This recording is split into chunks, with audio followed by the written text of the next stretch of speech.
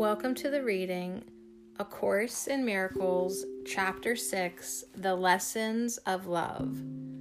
Introduction.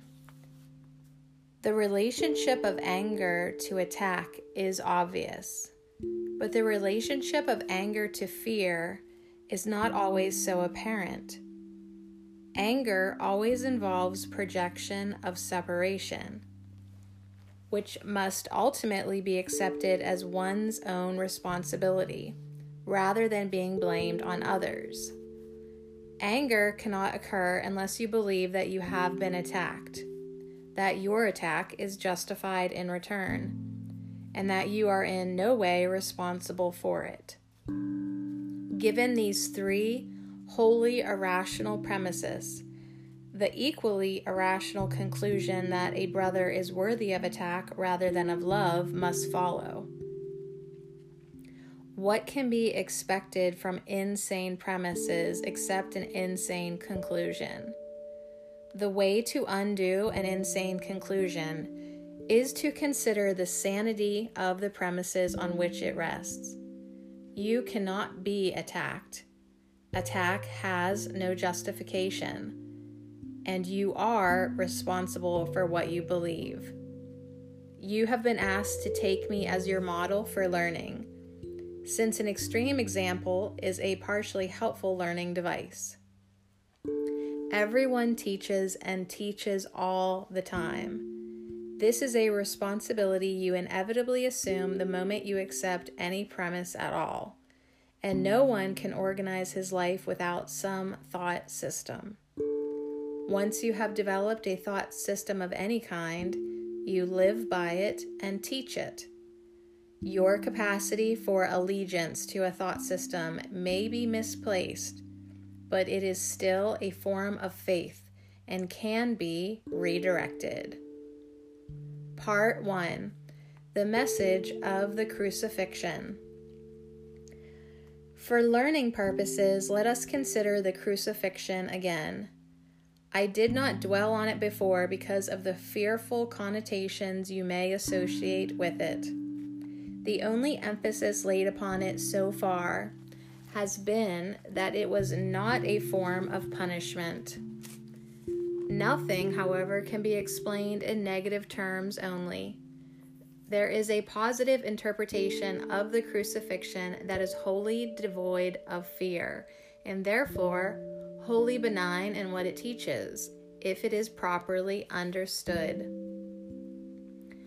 The crucifixion is nothing more than an extreme example. Its value, like the value of any teaching device, lies solely in the kind of learning it facilitates. It can be, and has been, misunderstood. This is only because the fearful are apt to perceive fearfully. I have already told you that you can always call on me to share my decision and thus make it stronger. I have also told you that the crucifixion was the last useless journey the sonship need take, and that it represents release from fear to anyone who understands it. While I emphasized only the resurrection before, the purpose of the crucifixion and how it actually led to the resurrection was not clarified then. Nevertheless, it has a definite contribution to make to your own life, and if you will consider it without fear, it will help you understand your own role as a teacher. You have probably reacted for years as if you were being crucified. This is a marked tendency of the separated, who always refuse to consider what they have done to themselves. Projection means anger. Anger fosters assault, and assault promotes fear. The real meaning of the crucifixion lies in the apparent intensity of the assault of some of the sons of God upon another. This, of course, is impossible and must be fully understood as impossible Otherwise, I cannot serve as a model for learning. Assault can ultimately be made only on the body. There is little doubt that one body can assault another and can even destroy it. Yet if destruction itself is impossible, anything that is destructible cannot be real. Its destruction, therefore, does not justify anger. To the extent to which you believe that it does, you are accepting false premises and teaching them to others. The message of the crucifixion was intended to teach. The message the crucifixion was intended to teach was it is not necessary to perceive any form of assault in persecution, because you cannot be persecuted. If you respond with anger, you must be equating yourself with the destructible and are therefore regarding yourself insanely. I have made it perfectly clear that I am like you and you are like me, but our fundamental equality can be demonstrated only through joint decision. You are free to perceive yourself as persecuted if you choose. When you do choose to react that way, however, you might remember that I was persecuted as the world judges and did not share this evaluation for myself. And because I did not share it, I did not strengthen it. I therefore offered a different interpretation of attack and one which I want to share with you. If you will believe it, you will help me teach it. As I have said before, as you teach, so shall you learn. If you react as if you are persecuted, you are teaching persecution. This is not a lesson a son of God should want to teach if he is to realize his own salvation. Rather, teach your own perfect immunity, which is the truth in you, and realize that it cannot be assailed. Do not try to protect it yourself, or you are believing that it is assailable. You are not asked to be crucified, which was part of my own teaching contribution.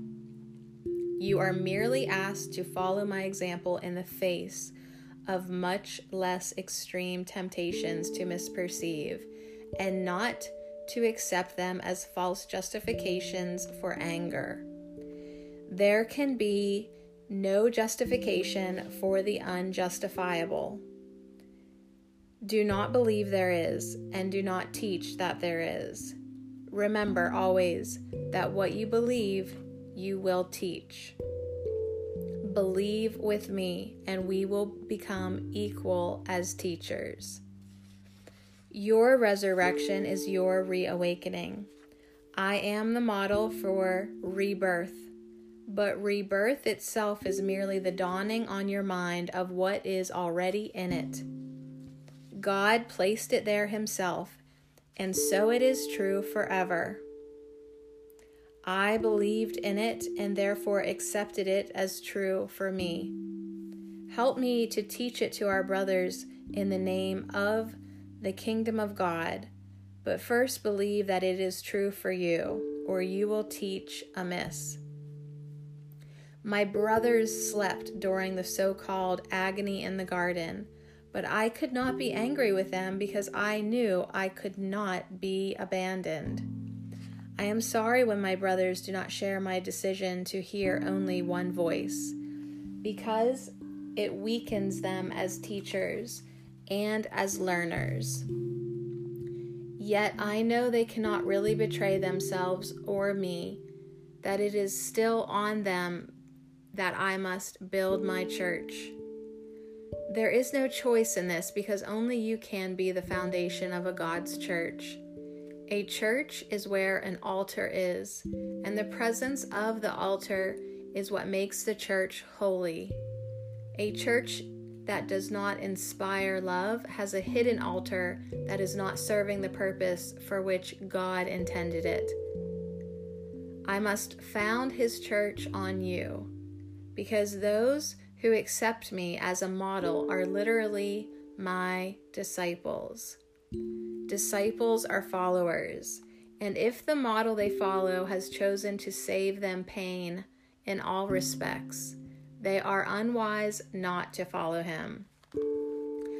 I elected for your sake and mine to demonstrate that the most outrageous assault, as judged by the ego, does not matter. As the world judges these things, but not as God knows them.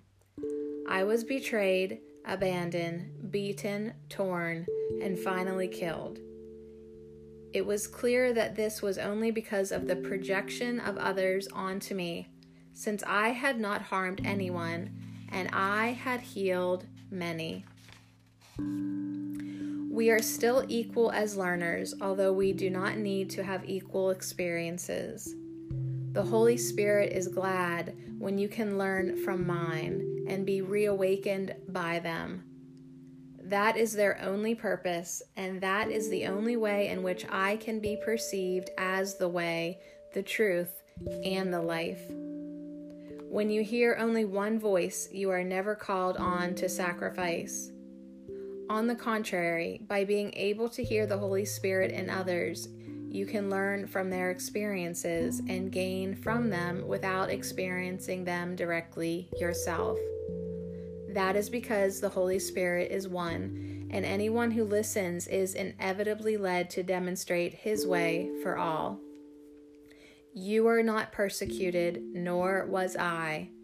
You are not asked to repeat my experiences because the Holy Spirit, whom we share, makes this unnecessary. To use my experiences constructively, however, you must still follow my example in how to perceive them. My brothers and yours are constantly engaged in justifying the unjustifiable. My one lesson, which I must teach as I learned it, is that no perception that is out of accord with the judgment of the Holy Spirit can be justified. I undertook to show this was true in an extreme case, merely because it would serve as a good teaching aid to those whose temptation to give into anger and assault would not be so extreme. I will with God that none of his sons should suffer. The crucifixion cannot be shared because it is the symbol of projection. But the resurrection is a symbol of sharing because the reawakening of every son of God is necessary to enable the sonship to know its wholeness. Only this is knowledge. The message of the crucifixion is perfectly clear. Teach only love, for that is what you are. If you interpret the crucifixion in any other way, you are using it as a weapon for assault rather than as the call for peace for which it was intended. The apostles often misunderstood it, and for the same reason that anyone misunderstands it. Their own imperfect love made them vulnerable to projection, and out of their own fear, they spoke of the wrath of God as his retaliatory weapon. Nor could they speak of the crucifixion entirely without anger, because their sense of guilt had made them angry. These are some of the examples of upside-down thinking in the New Testament, although its gospel is really only the message of love. If the apostles had not felt guilty, they never could have quoted me as saying, "I come not to bring peace, but a sword." This is clearly the opposite of everything I taught. Nor could they have described my reactions to Judas as they did, if they had really understood me. I could not have said, "Betrayest thou the Son of Man with a kiss?" unless I believed in betrayal. The whole message of the crucifixion was simply that I did not. The punishment I was said to have called forth upon Judas was a similar mistake. Judas was my brother and a son of God, as much of a part of the sonship as myself. Was it likely that I would condemn him when I was ready to demonstrate that condemnation is impossible? As you read the teachings of the apostles, remember that I told them myself that there was much they would understand later, because they were not wholly ready to follow me at that time. I do not want you to allow any fear to enter into the thought system toward which I am guiding you. I do not call for martyrs, but for teachers. No one is punished for sins, and the sons of God are not sinners. Any concept of punishment involves a projection of blame and reinforces the idea that blame is justified. The result is a lesson in blame, for all behavior teaches the beliefs that motivate it. The crucifixion was a result of clearly opposed thought systems, the perfect symbol of the conflict between the ego and the Son of God. This conflict seems just as real now, and its lessons must be learned now as well as then. I do not need gratitude, but you do need to develop your weakened ability to be grateful, or you cannot appreciate God. He does not need your appreciation, but you do. You cannot love what you do not appreciate, for fear makes appreciation impossible. When you are afraid of what you are, you do not appreciate it, and will therefore reject it. As a result, you will teach rejection. The power of the sons of God is present all the time because they were created as creators. Their influence on each other is without limit and must be used for their joint salvation. Each one must learn to teach that all forms of rejection are meaningless. This separation is the notion of rejection. As long as you teach this, you will believe it. This is not as God thinks, and you must think as He thinks if you are to know Him again. Remember that the Holy Spirit is the communication link between God the Father and His separated sons. If you will listen to His voice, you will know that you cannot either hurt or be hurt, and that many need your blessing to help them hear this for themselves. When you perceive only this need in them and do not respond to any other, you will have learned of me and will be as eager to share your learning as I am.